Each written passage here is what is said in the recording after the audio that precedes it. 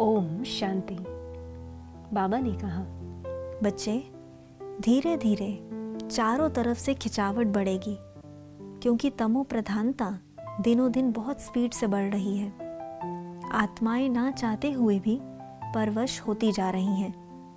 प्रकृति के पांचों तत्व, पांचों विकारों के साथ अलबेलापन, आलस्य, दिखावा, कंपटीशन एक तूफान की तरह आगे से आगे बढ़ रहा है, जिसकी लपेट में सभी आत्माएं आ रही हैं, चाहे लौकिक चाहे अलौकिक। इसलिए बाबा बार बार कह रहा है, बच्चे जल्दी करो, समय व्यर्थ मत करो।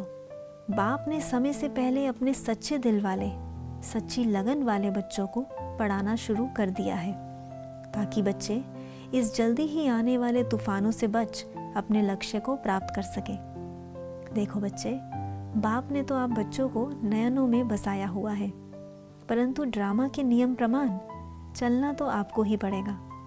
बस अपने लक्ष्य को, अर्थात अपने संपूर्ण फरिश्ता स्वरूप जो कि गुणों और शक्तियों की ड्रेस में है, अपने नयनों में बसाना पड़ेगा। जैसे अर्जुन की आंख केवल अपने लक्ष्य की तरफ थी। यदि नजर इधर उधर गई तो समय पर अपनी मंजिल पर नहीं पहुंच पाओगे। आप अपने हीरो पार्ट के महत्व को समझ जल्दी ही आने वाली प्राप्तियों को स्मृति में रख पुरुषार्थ करो। अभी आप बच्चों को बाप का फुल सहयोग है, इसलिए अपना फुल अटेंशन दो।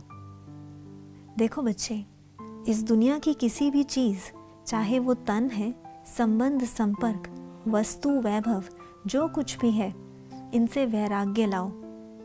यह सब विनाशी है।